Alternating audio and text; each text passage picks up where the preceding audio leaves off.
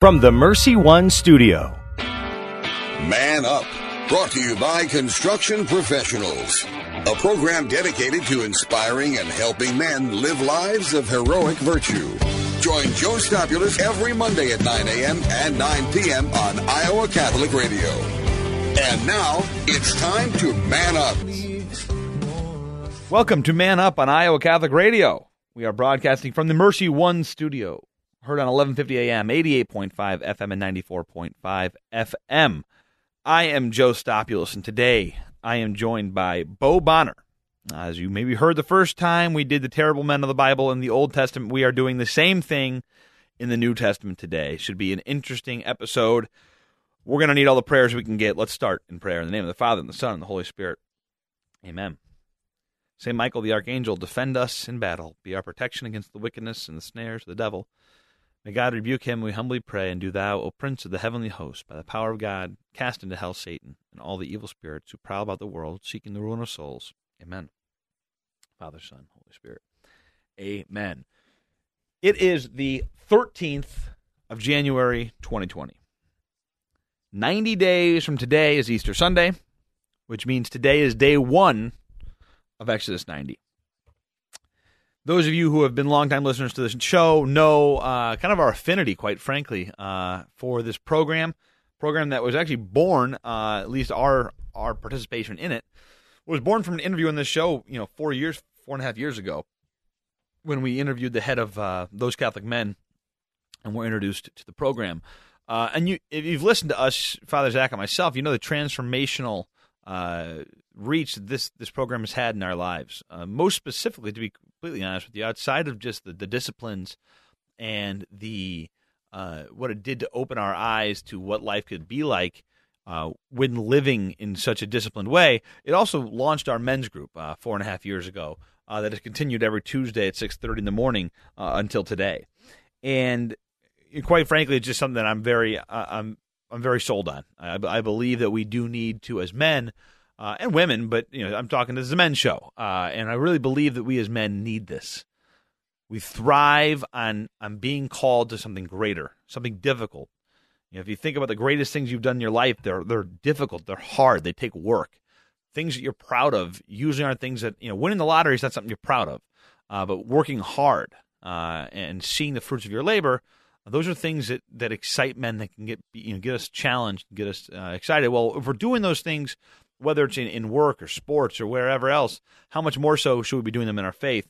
For those of you who may have forgotten what all is entailed to it, I'll do a quick rundown of what the program, again, starting today. Obviously, if you can get a group started today, that's wonderful. If you yourself want to get started today, I would recommend it, but I'd recommend trying to find a few people. And if you started there too late, getting some people on board, that's fine. Start on day 2 or 3. We're okay with that. The program includes, it says first things first, cold showers, right? So you have to start off, every day. If you're going to shower that day, I say if, because your showers will go down. That's just going to happen because nobody likes cold showers in the dead of winter. But cold showers, no alcohol, no desserts, no eating between meals on Wednesdays and Fridays. No sodas or sweetened drinks. No television or movies without the permission of the group. Only music that lifts the soul to God. No televised sports. Computer for work only or essential tasks. No web browsing, no social media, no Twitter, none of that. Mobile device only for essential communication. Must delete all unnecessary apps. Regular and intense exercise. Regular fraternity meetings. So make sure you have a group of guys to do this with. At least 2, 3, or 4, I would say, and in the absolute minimum, additional to be able to meet with. No major purchases, no major material purchases. And then a full night's sleep is essential. In addition to that, holy hours, masses, things like that. All of these things, quite frankly, designed to strip away all the outside distractions we have and allow us to concentrate on what's important, which is God. Take away the distractions. Take away those things that maybe harm us, things like alcohol, sweets, things that aren't allowing us to perform at our top level. Sleep. I think I love that they add in the sleep part of it. Making sure you have a full night's sleep. All these things will help us to resist temptation. It'll build grit. It'll build willpower. It'll lessen the opportunities for distractions. It'll lessen the opportunities for temptations. And all of those things together allow you then to be the husband, to be the father, to be the man, the brother you were called to be. It allows you more time for prayer. It allows you more time for reading. It opens your schedule and your mind to really to function at the highest level that you can. It sounds crazy to say this, but I'm legitimately excited for today. I've been looking forward to today. I love these 90 days. As much as I hate, do I love cold showers? No, I despise them with every fiber of my being. But I know the good that can come from it. I know how refreshed I feel afterwards. I know the increase in willpower. I know my wife thinks I'm a better husband, knows I'm a better husband, quite frankly. I'm a better father. I have more patience. All these things happen because of the disciplines that we put ourselves through. So I'd encourage you to go to Exodus90.com, call a friend, get on board with it, discern if it's right for you, if this is the right time or not. But I know it's been a life-changing mission for me to go on this, to do this. This is now my fourth time, and I know literally hundreds of other men who have gone through it, and their lives have been changed too. So just there's my plug for today. We're going to head to a short break. We're going to have Bo Bonner on the other side of the break, so stick around and we'll be right back. Thank you, Construction Professionals, for underwriting Man Up. Construction Professionals have been long supporters of Iowa Catholic Radio, and we've seen their work firsthand. It's very impressive. They do remodeling or new construction that is innovative, functional, and designing what you want. CPCustomHomes.com. Support for Iowa Catholic Radio and Be Not Afraid is provided by Dream Dirt Farm Real Estate and Auction. Dream Dirt's online equipment auction, Farm Bid, is an online auction house for farm machinery. We take your equipment photos and information and create listings for our customers to make it as easy as possible to get started selling machinery online. And each item is advertised individually to get the most exposure. Bidding happens 24/7 at bid.dreamdirt.com. Dream Dirt Farm and Equipment Auction Services. Farm auctions done right. Thank you to Confluence Brewing Company for underwriting Christ is the Answer with Father Ricardo, heard Monday through Friday at 11 a.m. Confluence Brewing Company is a local brewery in Des Moines featuring seasonal and limited release beers. They have cans and growlers to go, apparel, and other gifts for family and friends. Live music is featured in the tap room. Confluence Brewing Company is located off the bike trail south of Grays Lake. Thank you to Confluence Brewing Company for your support of Iowa Catholic Radio on the web at confluencebrewing.com. That's confluencebrewing.com. My help comes from you. You're right here pulling me through. You carry my weight. Welcome back, ladies and gentlemen, to Man Up on Iowa Catholic Radio. I am Joe Stopulus, and today I am joined by Bo Bonner. Bo, I'll let you do a quick introduction of yourself. You are the professor at fancy title of director of mission and ministry at Mercy Okay. College of Health Sciences, and then newly executive vice president of the Newman Idea. Congratulations. So thank you about that. Yeah. What's that about? Well, that's a whole other thing, but very quickly, the idea is how do we keep kids Catholic in college, especially the majority of Catholics which go to state and secular schools, and that's what we're up to. People can look at that at newmanidea.org.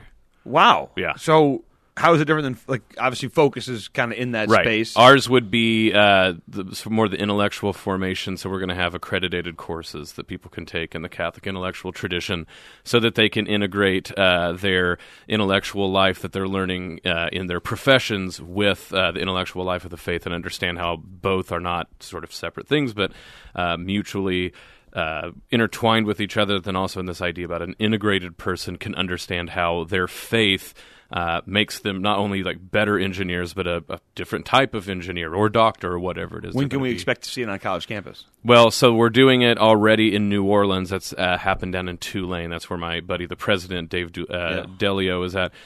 We are initiating this here in Iowa, and we're trying to hopefully either by fall 2020 or spring 2021 have it in colleges here in Iowa. Nice. Yeah. Congratulations. So that's what we're up to. And you're also the co-host of The Uncommon Good. That's right. Heard weekly on Thursdays. No, Wednesdays. Wednesdays. Yeah, you even subbed for us. I even subbed for you. You don't remember the day. I don't know. There's a lot.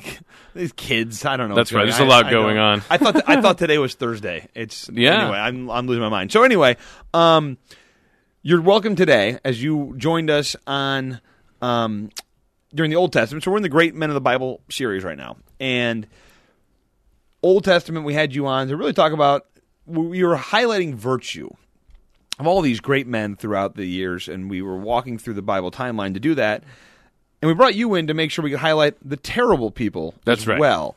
and we highlighted what not to do. So we use them as examples of what not to do. I'm about to close out here in the next couple of weeks the Great Men of the Bible series. Lasted about a full year, which is crazy.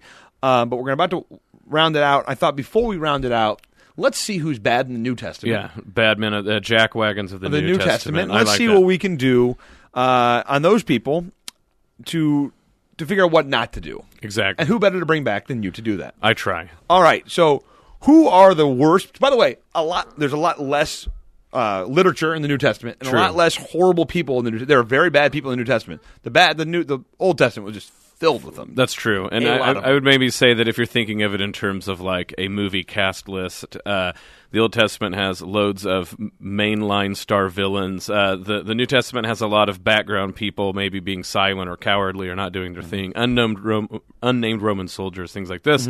But as far as the named main cast villains, it's a little smaller of a group. Now, they are horrible, though. That's right. They are extraordinarily horrible.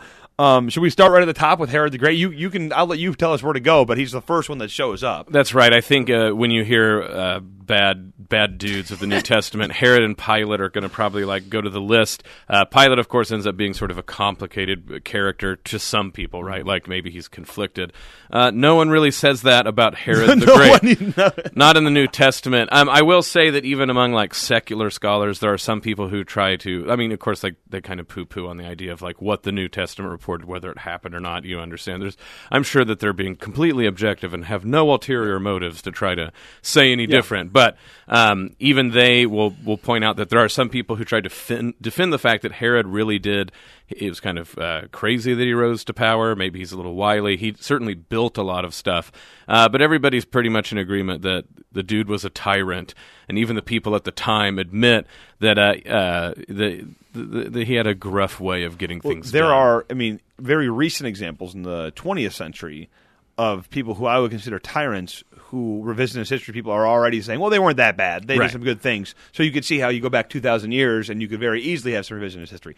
All right, so for our listeners who might not know who Herod the Great was, who was he and why, or what did he do that was so horrible? Well, so Herod actually the first, he began a new ruling dynasty in the Holy Land, the Herodians. He overthrew the other government. He pretty much did this by being buddies with, his dad was friends with Julius Caesar, and then he was, and so he talked to the right people, and then it got in control of the area. So the main reason Rome liked him is that he diverted all of these taxes in the area to the Roman Senate. So they're like, this guy's great. And so then this came back, and he built all these things. Right? So he refurbished the temple, which you're like, well, that sounds like a good guy, Bo. Well, the problem was none of the actual priests of the temple, or very few of them, I should say, thought this was a good idea. In fact, when you think of people who ended up being on John the Baptist's side, they kind of thought this was the last straw, that he had defiled the temple by trying to make it beautiful by Roman or Greek standards. And even though he very much identified as a Jew, his family's actually a convert family, he did this very publicly, but then his family was notorious for being hedonistic, incestual, power grabbing. He has multiple wives. He kills his sons. He kills wives. He is known for having a no holds barred policy whenever it comes to doing whatever is best for Herod. And as we'll learn here shortly, that family lineage of poor decision making will continue. That's right. Into the recent future. But let's.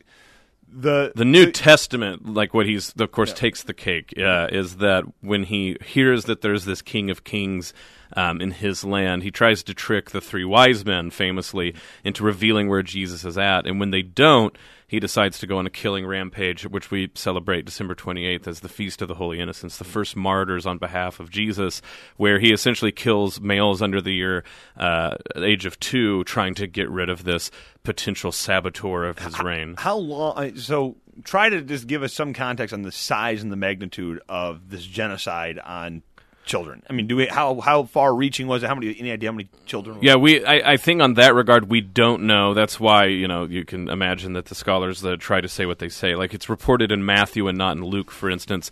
But the fact of the matter is, all you have to do is decide if he literally went after the males of Bethlehem. That's still hundreds of kids. Yeah, and one of the things I always think is, when people go like, well, we don't have a historical record of this or that, you're like, ancient tyrants just killed all sorts of people, and if they decided that if you didn't matter enough, no one reported it. Bethlehem to Herod is a backwater, but he's just that sort of maniacal and cynical that he would go dispatch all of these kids just to make sure that this random king of king might not be running around. So you mentioned his lineage. Well, later on we have two other. So his son. Yes. Herod Antipas? Yeah, and so he has multiple children with multiple wives. Yeah. And to show that, just to really point out that he's a vain dude, he basically names them all variations of Herod. Or like some of his middle names or something like this.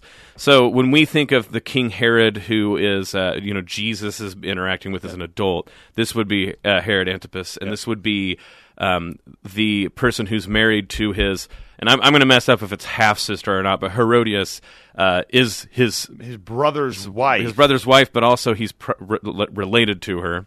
So John, it's a couple. Right, yeah. Oh. So, and I like, again, I'm going to mess up. I don't know if they're half-sisters or like cousins second removed, but the point being is within Jewish law there are multiple reasons for them not to be married, not only by like sort of Jewish law but also just like the political maneuverings involved. So when John the Baptist just kind of points out like this is really whatever the Hebrew word for cray-cray is, this is what gets John the Baptist in jail.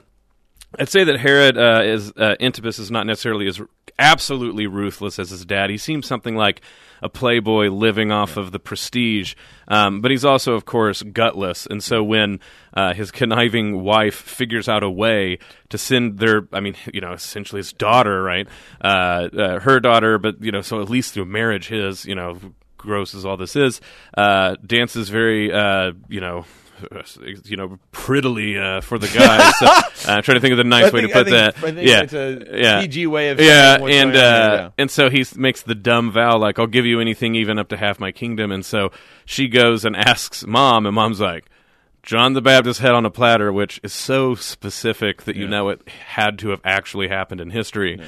That he goes, yep, well, I'm a man of my word. I love that, like, he's a man of his word when it comes to cutting a dude's head off and putting it on a platter. The platter part, by the integrity. Way, he has integrity. Yeah. He's that's right. And I will say this, like, actually, if I'm not mistaken, the mom wants the head, but the daughter adds head on a platter, which shows that, like, I think she's like walking back, and she's like, "How am I going to take this head? I'm not going to touch it." So she adds head on a platter. So yeah. So Herodias, not a good person. So there's a lot of bad things there in the kingdom. So now let's move on. There are a few others. We'll go chronologically here. Well, I mean, Judas in theory then was the first before Pilate. So Judas also made some poor decisions in his life. some poor decisions. Given the opportunity to be at the Last Supper. Right. I think the lesson we've learned is don't betray Jesus. That's right. That's at least the baseline lesson. That's a baseline lesson. All right. The thing that starts to be really, I think, important for all of us to hear is it's easy to make people just villains instead of seeing like how they're like us. So Herod, there are people who are listening who have a lot of power, even if it's just relative to like your company or Des Moines, and you start to really worry about your name and your prestige. And on one hand, that's fine, right? You want to like have brand discipline. You want to be a good person. You want to be proud of your kids. But that quickly becomes something where like because of his worrying, Herod's worry about his name and his prestige, he'll kill his own kids, right? Or Herod Antipas, when you're going to decide to like for once in your life stand up and like listen and answer a promise that you made, make it not something terrible. Like if you're not going to be like virtuous in small things, when the big moment comes, you're going to work up your courage for a horrible thing. Judas, the idea, of course, is not that he's always vile, but like he's like us, and he's not all that different from Peter, who denies Jesus 3 times. But the main difference is Judas refuses to come ask forgiveness. He despairs of what he did, and that's why he gives Jesus no chance. I mean, Jesus forgives all of these people, right? There's even a Roman centurion who helped put him up there on the cross, and that guy, the first to notice that this is the Son of God and repent. Judas saw the miracles and should have known, right, that Jesus would accept him back. But the sort of pride that is involved in despair to say no to the grace that he knows is there. I think the comparison between Judas and Peter is it's something I never thought about until recently, and it's so true that Peter, at a similar moment, I mean, within 24, a few hours of Judas betraying him, denies him 3 times. Right. The issue is that Peter quickly reconciles himself to the Lord. So again, I think Peter being the example to us as a first pope, and as we mentioned listen to the Peter episode again, I think Peter does a really good job of being that example to us of falling down and getting back up again. Right. And he does it so often in the Bible, whereas the main sin that Judas commits isn't so much the betrayal. It was the not coming back afterwards, not coming back to him and reconciling with the sin that he'd committed. There's a way in which, like, every glimpse we get of Judas, too, is he's actually probably the one who's most on top of things. I mean, like, to be fair, right, Peter and, like, most, like, the big central part of the group are fishermen, right? They're in many ways out of their element being apostles. Yeah. Judas seems to know what he's doing. That's why they put him in control of the purse, right? This is why he's always asking, like, relatively practical questions, if we're being honest. Like, couldn't we sell that nard for, like, lots of money and actually help people out? They're always throwing sidebarbs, like, but he really didn't care about it. I do love the sidebars. Yeah, he's like, he wanted the money. But even the point being is that, Judas was the one who, like, had his head on straight, but having your head on straight is far less important than being willing to be open to grace and forgiveness. And that's what happened to Judas. Is he might have been the most technically able and capable apostle, actually. He's not, like, the one that, like, is barely, like, waking up in the morning and, like, brushing his teeth. He's the one who's got it put together, but that was his problem. That's what tripped him up. All right, so I would say his head might have been in the right place. His heart obviously wasn't. Correct. He didn't have his heart in the right place. We got to wrap up here shortly, but let's get to Pilate and what can we learn from what Pilate? Because again, you say he's a complicated character. He's a guy who's like, listen, this guy's innocent. I'm just doing. What can we learn from Pilate? I think to cut to the heart of it is when people act like you can't wash your hands of things. And notice that he says he's like, makes a big deal, like brings out the water. I wash my hands of this man. I put this all on you. That's impossible. The minute that, like, Jesus came into Pilate's life, he couldn't wash his hands of this situation.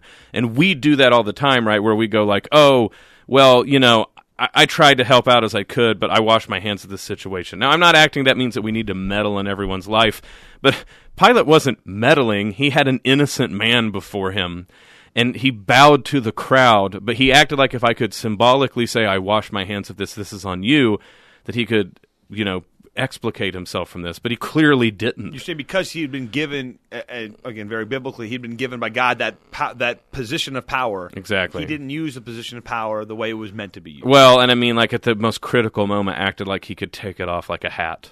Yeah. And you can't, right? If you've been given, if it's authority, if it's a position, or if it's influence, there's all these things that God will give you, not for your own sake, for the sake of others, but it's not like a garment you take on and off. Like, God gave Pilate that, and if he was true, now, of course, like, this is, like, God's plan and everything, I realize this, right?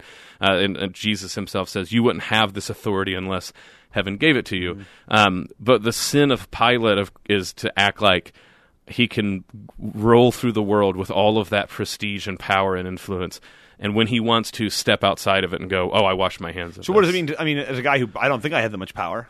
I mean, what does it mean to me? I mean, you have a radio show. I do have very much Joe. power. Yeah. So that's a good point. When I wield the microphone. Well, and I mean, you're a father. So in your house, in your absolutely around your work. I think about that too. That, like, there's plenty of times with our children, it's probably easy to go like, well, I wash my hands of this one. Now, and I mean, like, sometimes, right? Keep a bowl nearby. Yeah, you're like, this is up to you. And I mean, again, like, there's a difference between being like a meddling father. I'm not saying anything silly like this, but no, like, when your children, your work, your friends, you are in their lives, and just because you don't want to have to make a decision and put yourself on the line, I guess that's another way to say it is no decision is a decision when it comes to the most important things in life. There is no neutral ground that you can the relationships, the influence, the gifts that God gave you, and we wish that we can do that so often, but we can't. Yeah. Like, when we act like I wash my hands of this situation, I'm actually making a decision. I'm just trying to act like I can somehow get away from it scot-free, which is impossible. Your website again that you just mentioned at the beginning. NewmanIdea.org. NewmanIdea.org. Your podcast is The Uncommon Good. Please subscribe to his podcast as well. They do great work. And then it's Wednesdays from 9 to 10 or 10 to 11? 10 to 11, 10 to 11 on Wednesdays. Central Time. There you go. Bo Bonner, thanks for joining us again. Yep, God bless, Joe. We're going to head to a short break, and we'll be right back. Thank you to Toomey & Sons for your support of Dowling Catholic High School basketball. Toomey & Sons is an Italian family restaurant with old country authentic Italian food. Enjoy the local atmosphere where you may even spot a priest, politician, or even Willie Farrell. Take advantage of Toomey & Sons bocce ball court with the kids while enjoying Toomey's homemade bread, pasta, and real Italian homemade desserts. Toomey & Sons is located on Southeast 1st Street, just south of downtown Des Moines, and around the corner from Graziano Brothers. 515-282-7976, ToomeyandSons.net. Thank you, Dental Associates, for underwriting Dowling Catholic Sports 365. With over 40 years' experience, Dental Associates is a group dental practice with the mission of promoting optimum health and well-being to all patients, providing preventative, restorative, and cosmetic dentistry for the entire family. Message underwritten by Dr. Kenton Gleichman, Dr. Steve Karbaka, Dr. Christine Mulcahy, and Dr. Ben Nagel. Dental Associates, addressing your smile, needs, and dreams. Online at DesMoines-DentalAssociates.com. My help comes from you. You're right here pulling me through. You carry my... Welcome back, ladies and gentlemen, to Man Up on Iowa Catholic Radio. Thanks again to Bo Bonner. We somehow kept that ship afloat, surprising though it may be. I already made the plug in the first segment for Exodus 90. Do it. Get on board. It's important to be challenged in our faith, and that's one way to do it. Another way to challenge your faith and to grow in your faith, Saturday, February 22nd, I said yes. I was somewhat voluntold at the time to take over the men's conference. Would I say yes to taking over the men's conference and helping run this thing going forward? John Leonetti and myself and Tim Flattery, a bunch of others, we got a great team together, and we have what we think is going to be a wonderful morning, help get us all on fire and launch us into Lent. That is on Saturday, February 22nd. Mass with Bishop Johnson starts at 7:30. Keynote speaker is Iowa State head football coach Matt Campbell. I will also be giving a keynote, and John Leonetti will be the MC for that day. So please mark your calendars. Go online. Go to iowacatholicmensconference.com. Go to iowacatholicradio.com and events. Sign up today and tell your friends. Thank you for joining us on Man Up. I am Joe Stopulus, and it's time to man up. Man Up, inspiring men to live out their call to holiness with Joe Stopulus. Heard Mondays at 9 a.m. and 9 p.m. on Iowa Catholic Radio. Brought to you by Construction Professionals.